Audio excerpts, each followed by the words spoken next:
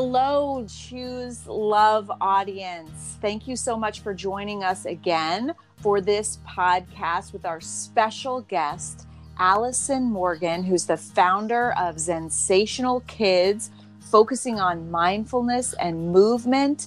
And I am so blessed to be able to call Allison a friend. And we've partnered on many events and a special project, which is our Zensational Kids Extension program that we offer all of our Choose Love Movement educators. Allison, welcome. Thank you. Happy to have you, because mindfulness is so important. And we were just talking about how powerful our thoughts and our mind is, and how it creates our perception of our reality, and how much more control mindfulness can help us have over those thoughts. And it's just so exciting. Yeah, it's very exciting for me being in this space of yoga and mindfulness and bringing it to youth for over a decade and a half. When I first started with this, there really was not a lot of research out there supporting the benefits of these practices and what they can offer. Development and personal well-being and stress reduction. So for me, it's an incredibly exciting time because there are more and more people that are sharing these things with youth. And there's more and more support out there really proving the benefits and how this really strengthens not only our inner being, but also our community and how we show up for that community and how we strengthen our bonds with ourselves and with others, and how we can do that with great intention. I'm just super, super excited to partner with Choose Love because we share many of the ideals and the beliefs of why these things are important. I'm always talking about the importance of healthy relationships. And of course, Harvard University's 75-year longitudinal study that said that healthy connections and relationships are the key to happiness, because relationships are so important to us. And we're not born with the skills and tools to have healthy relationships. I know that sounds strange. We're born with mirror neurons that help us connect, but we actually have to learn the skills and tools that help us have healthy relationships. And mindfulness is a big part of that. Yeah. And the other part of that is, we have such a huge population of youth growing up and experiencing trauma. And a lot of it is because of lack of connection and lack of healthy relationships with the adults in their lives. And, you talk about the Harvard study about the importance of connection for happiness, but there's also that importance of connection to help us heal from trauma. And there's a lot of work looking at the effects of trauma on our mind and our body. But also the greatest thing to help heal trauma is having a relationship and a connection to a stable, calm, authentic other being. And a lot of that work comes from Bruce Perry and Peter Levine. And again, that's all support for what you and I and other programs like ours are doing.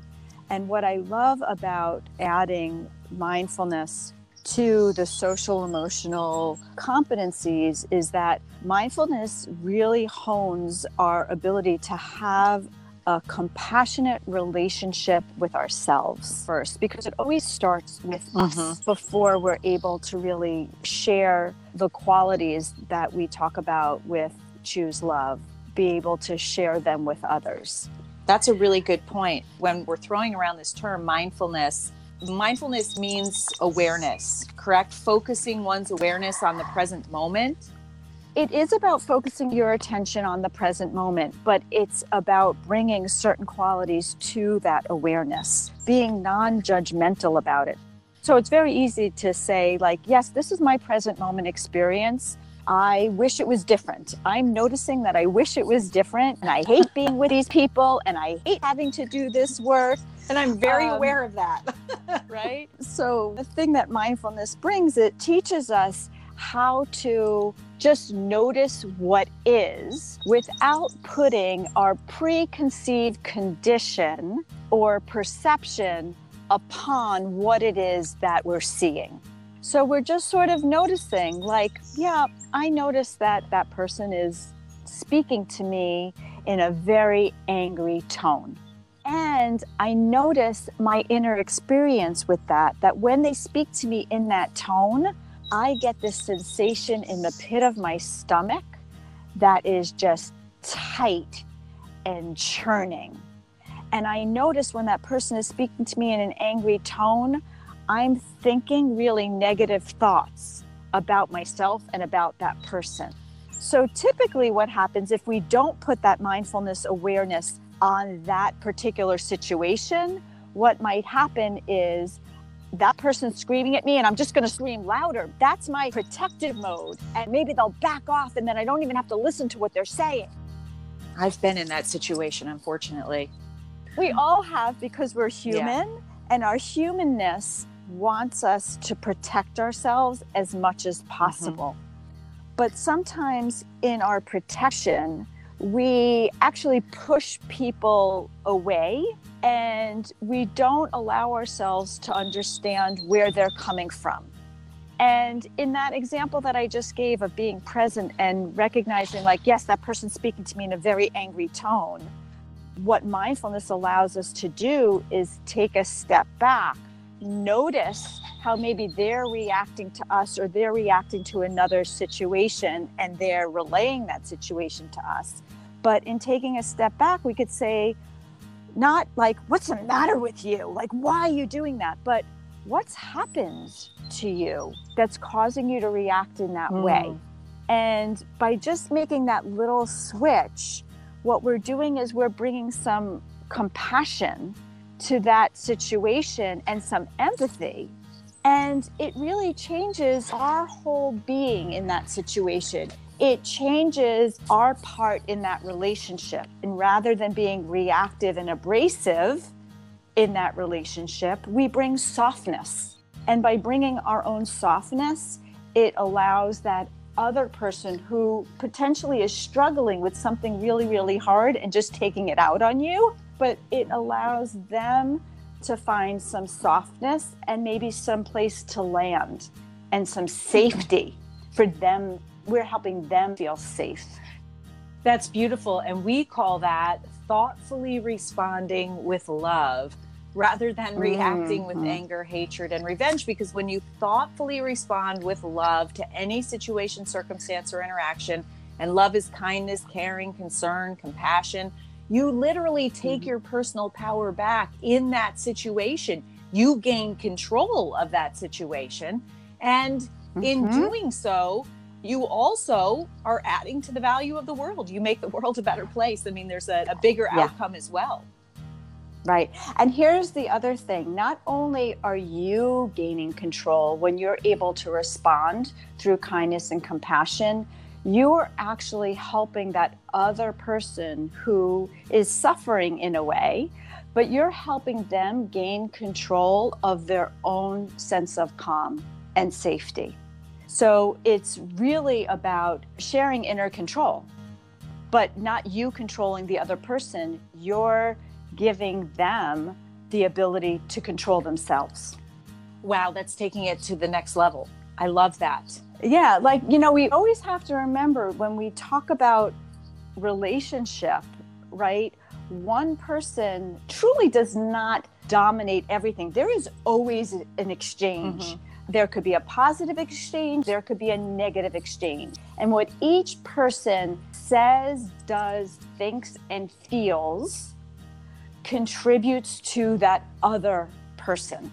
And it does not only contribute to that external interaction, it contributes to whatever is happening within each of them. And that's the other thing that I love about mindfulness, because it truly strengthens our ability to sense and feel and interact on a personal level with ourselves of what is going on within us. And that's that whole piece within, the social emotional learning competencies of self-awareness, right? That's one of the major competencies in social emotional learning, of having our ability to be aware of our thoughts, of our emotions, of the sensations that arise with each thought and each emotion, and begin to understand what part of me is reacting in a habitual way and what part of me is able to respond with care and compassion. So mindfulness really, to me, is the cornerstone of becoming more self-aware. And what I love about the yoga piece and the breath and the moment and the movement, along with the mindfulness, is it gives us tools for self-management. Because we can do all the lesson plans and stories and teaching about self-management, but that is an inner job. Being able to manage yourself. And especially when both of us are bringing this work into schools. One of the common practices within schools is behavior management. We look at behavior as this external thing that kids are doing, and it becomes disruptive, and we got to manage that. And when we talk about managing that, most of the tools that 90% of educators use, it is external management. It is the adult managing the child. And it does not work, because all behavior begins from an internal state of discomfort and dis-ease. Now, is it rational or irrational? It doesn't matter. But all behavior begins from an internal state of dis-ease, of frustration, of anger, of confusion, of disappointment. It all starts from the inside. The actual behavior is what we see on the outside. But it doesn't happen in a vacuum. It starts somewhere. It starts from the inside out. How most educators try to manage that is just from that outward behavior, because that is what they are seeing. Right. But here's the beauty of social emotional learning and mindfulness put together. We recognize that we want to empower all of us to manage ourselves. That breath, movement, mindfulness, yoga help us with learning techniques and tools that allow us to do that. And what I mean by that is, when we see kids that are having, maladaptive behavior, and they're calling out a lot, they're impulsive, maybe they're aggressive, a lot of that stems from, we could say, stress, anxiety, maybe trauma, and their nervous system is really set for stress. Their nervous system is set on this dial of sympathetic nervous system overload. However, we are able to use our breath, to use our body, to focus our attention, to move that dial more, to turn on our parasympathetic nervous system, which reduces that stress response, which change the hormonal flow of the neurotransmitters that are flowing through our body, to allow that inner system to relax. So we are able to create ease within the body by using our breath, movement, and mindfulness. I love that. And you said something earlier, you said all of us. And I think that's so important to understand, that this is for kids, but it's really for all of us. Well, it goes back to the whole relationship conversation that we were having at the beginning of this podcast. When you think about children with their parents, or children in classrooms with educators, we are all constantly co-regulating. We are all constantly reading each other's emotional state. You could call it our vibratory state, or you could call it our nervous system state. And subconsciously, we're always trying to link up together. Like, we are relational beings, right? So that doesn't only happen on a conscious state of trying to relate to each other. It happens on a subconscious state. Our nervous systems are trying to hook up and really like wire together. So Dr. Daniel Goleman, he calls it an open loop limbic system, right? Our limbic system is our emotional epicenter within our brain. And that center is literally trying to understand other people around us.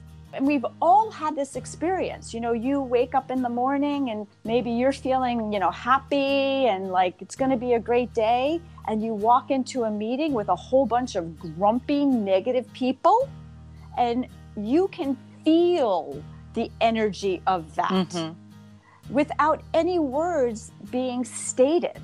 And it's very easy for people to absorb that negative energy, and it just like ruins your whole day. So for all of us working with kids, it's really important for us to understand what is my emotional and my nervous system state as I'm interacting with this one child or group of children, because they are going to feel what I'm feeling. Again, it's not on a cognitive level, it's totally subconscious, but they are, and they are reacting to that. That's interesting because there was a survey called the Excellence for Educators Survey, something like that. And it came back saying that there are a lot of educators that actually are anxious for their personal safety in schools now. And I always wonder how that is going to reflect back to their audience, which is their students, and how the students are going to pick up on that too. And they absolutely do pick up on that. And then we end up having this vicious cycle within a classroom of everybody feeding off of the energy of that within the classroom. And you can feel it. It becomes pervasive. And in those states, really, nobody's learning. You can't lead and you can't learn when you are in those states of anxiety and overwhelm. So what happens is that your stress brain or the primitive centers of your brain really take over, because safety is always first. We always have to keep ourselves safe. It's a primitive reaction to everything, because if you stay safe, you stay alive. So it always goes to the back brain or the lower centers of the brain first to keep us safe through fight, flight, or freeze. And when those centers of our brain are in gear and are firing, our prefrontal cortex is not.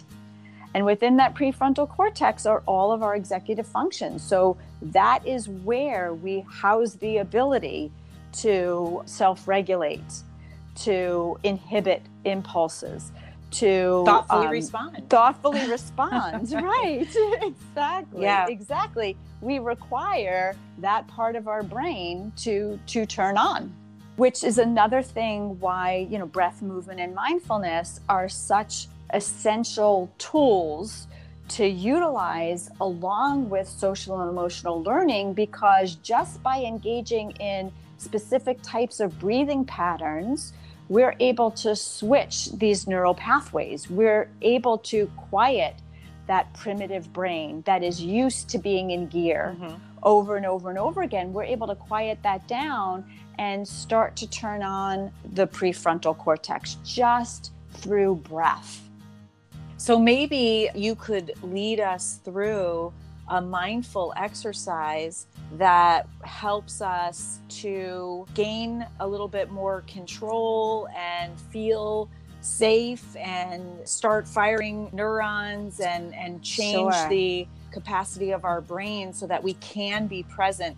You know, I wanted to share a personal story why I even knew to include mindfulness in what we were doing in the Choose Love Enrichment program and the movement, because I practiced being present with my kids. And I was fortunate enough to have a friend who was into mindfulness, and I was going through a particularly stressful time.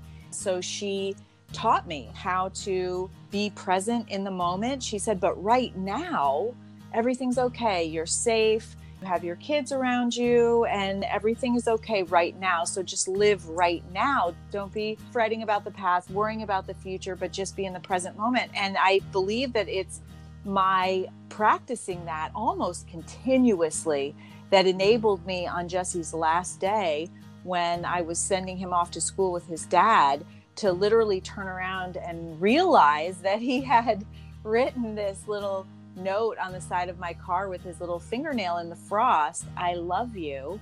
And he had drawn hearts on all the windows. And even more so, in noticing and being aware of that, I was able to stop, even though, the world turns and you're running late and he's there and his dad's there.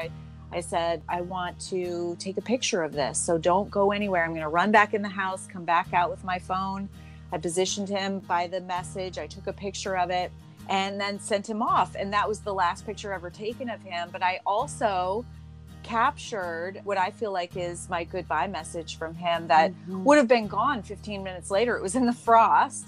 So I always say to audiences that being present is the key to living life with the fewest regrets. Being present with the ones that you love, looking them in the eye, being present, talking with them, because far too often I think that and including me too, I have to be mindfully aware of this, but on our devices, I go to dinner and I see this beautiful family, mom and dad and two gorgeous little kids. They're sitting at a table in a restaurant and all of them are on their devices. Yeah. All I can do to knock over and just say, you have your beautiful family right here, these kids that want to connect with you.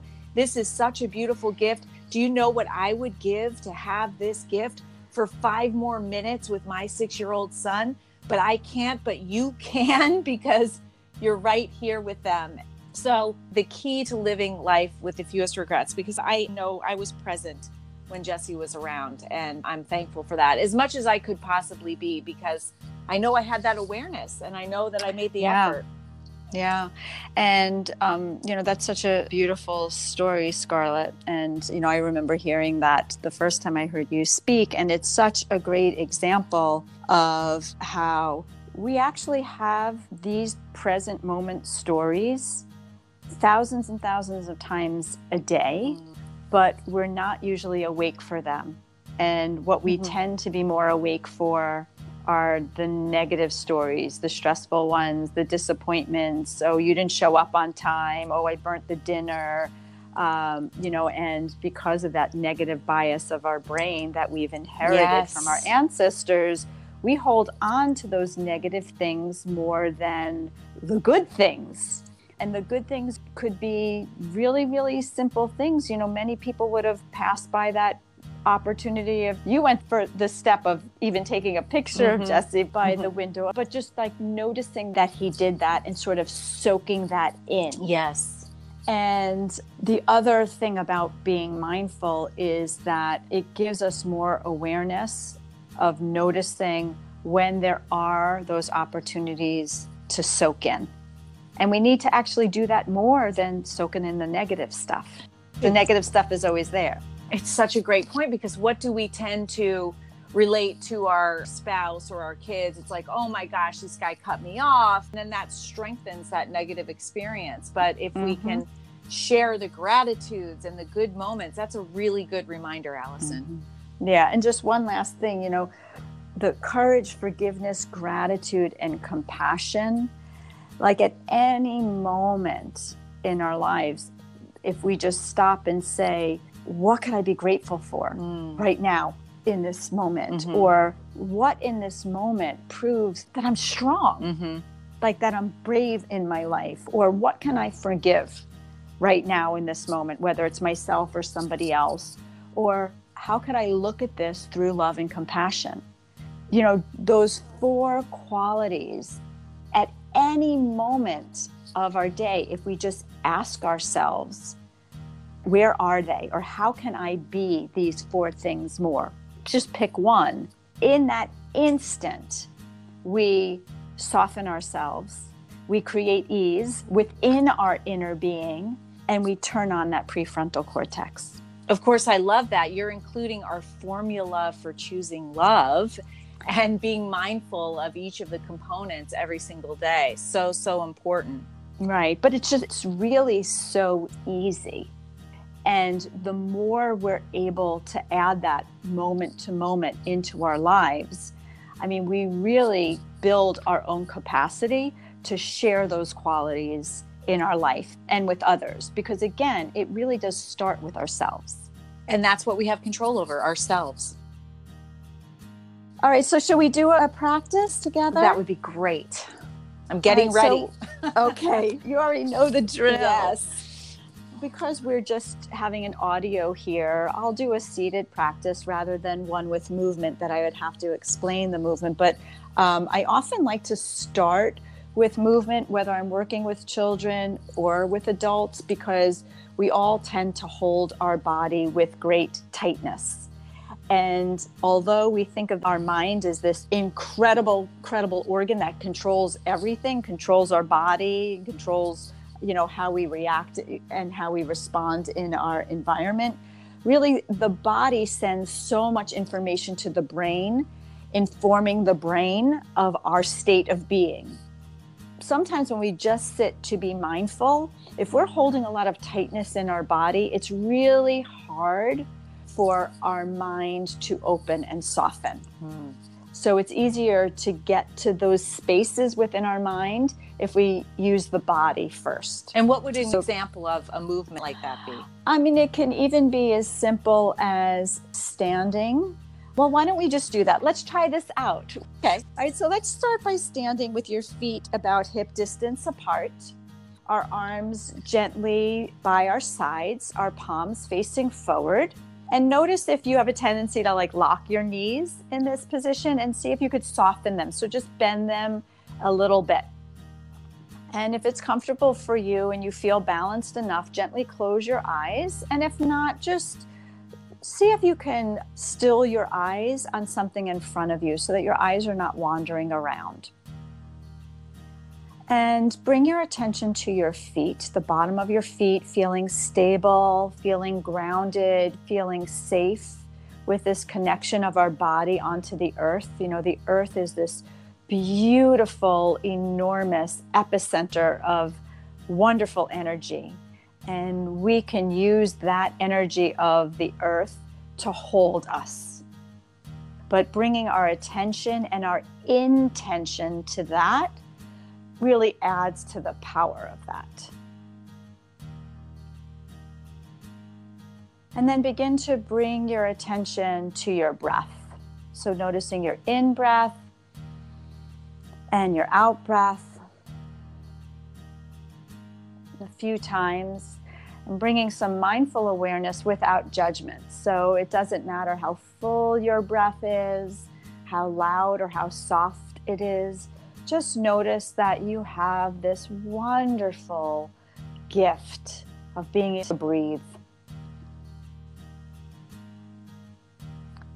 And then with your next in-breath, you're going to take a big breath in through your nose. And as you breathe in, reach your arms all the way up to the ceiling, stretching your body in two directions. So your fingers are reaching towards the ceiling, but your feet are still glued and protected by the floor. As you exhale, gently bring your body forward like a waterfall.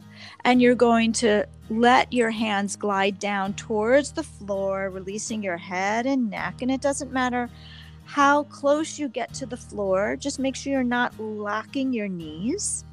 And now on the in-breath, we're going to reach up again. Big breath in, filling up our whole body with air, reaching up towards the ceiling. As you exhale, float those hands back down towards the floor, releasing the lower back, releasing your head and your neck, letting everything hang. Knees are slightly bent. Again, big breath in, reach all the way up.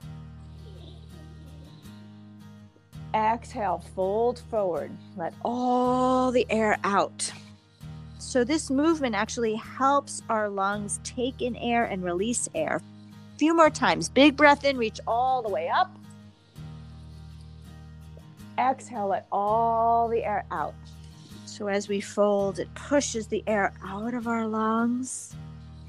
Big breath in, reach all the way up. big breath out, all the air out. Remember to release your head and neck as you lean forward. Last time, big breath in, reaching all the way up. Exhale, let all the air out. And we end on the inhale. So big breath in, reach your arms all the way up again. And now as you exhale, let your arms float down to the sides of your body, just where we began. And let's do a little check-in before we move on. So checking in with your breath,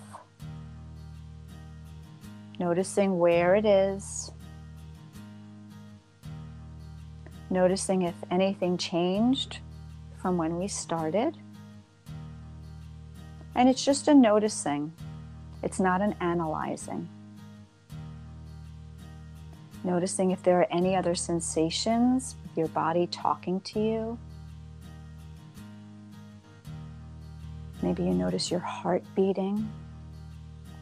Maybe you notice some tingling somewhere in your body. And then bringing your attention again to your feet. Still secure, grounded in the earth, protected by the energy of the earth, holding you safe.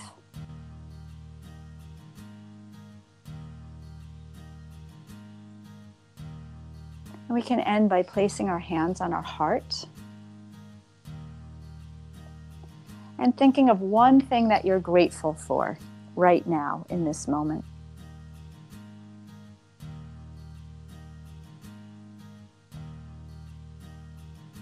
And take a deep breath in through your nose and out through your nose. And thanking yourself for giving yourself these few moments to care for yourself. And gently flutter your eyes open, bringing yourself back.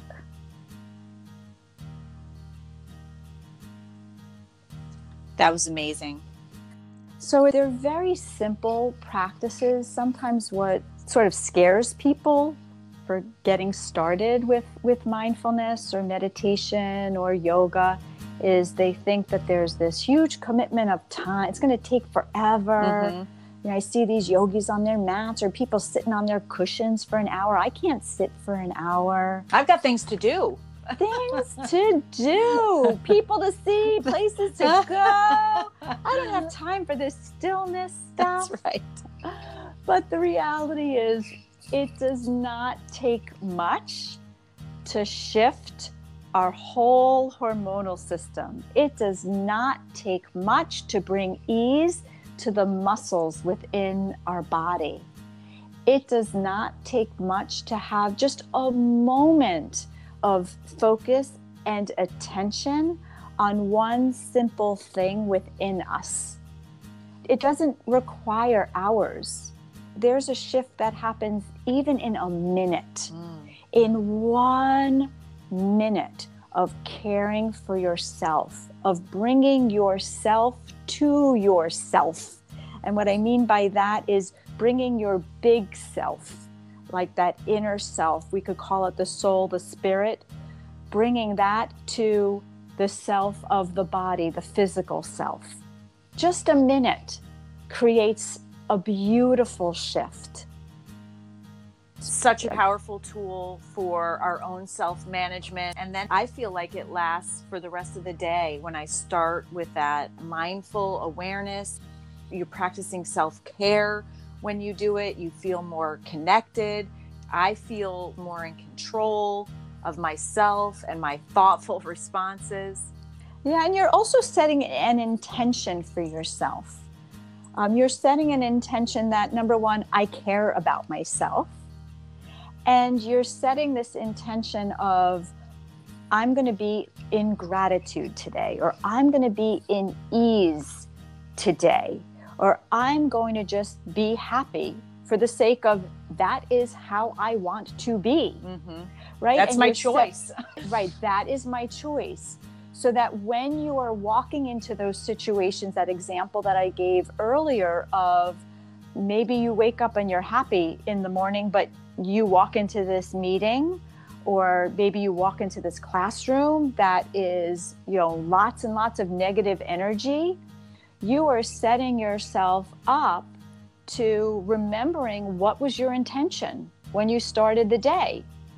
You can be aware of the negative energy that is around you, but you don't have to absorb it. Mm-hmm.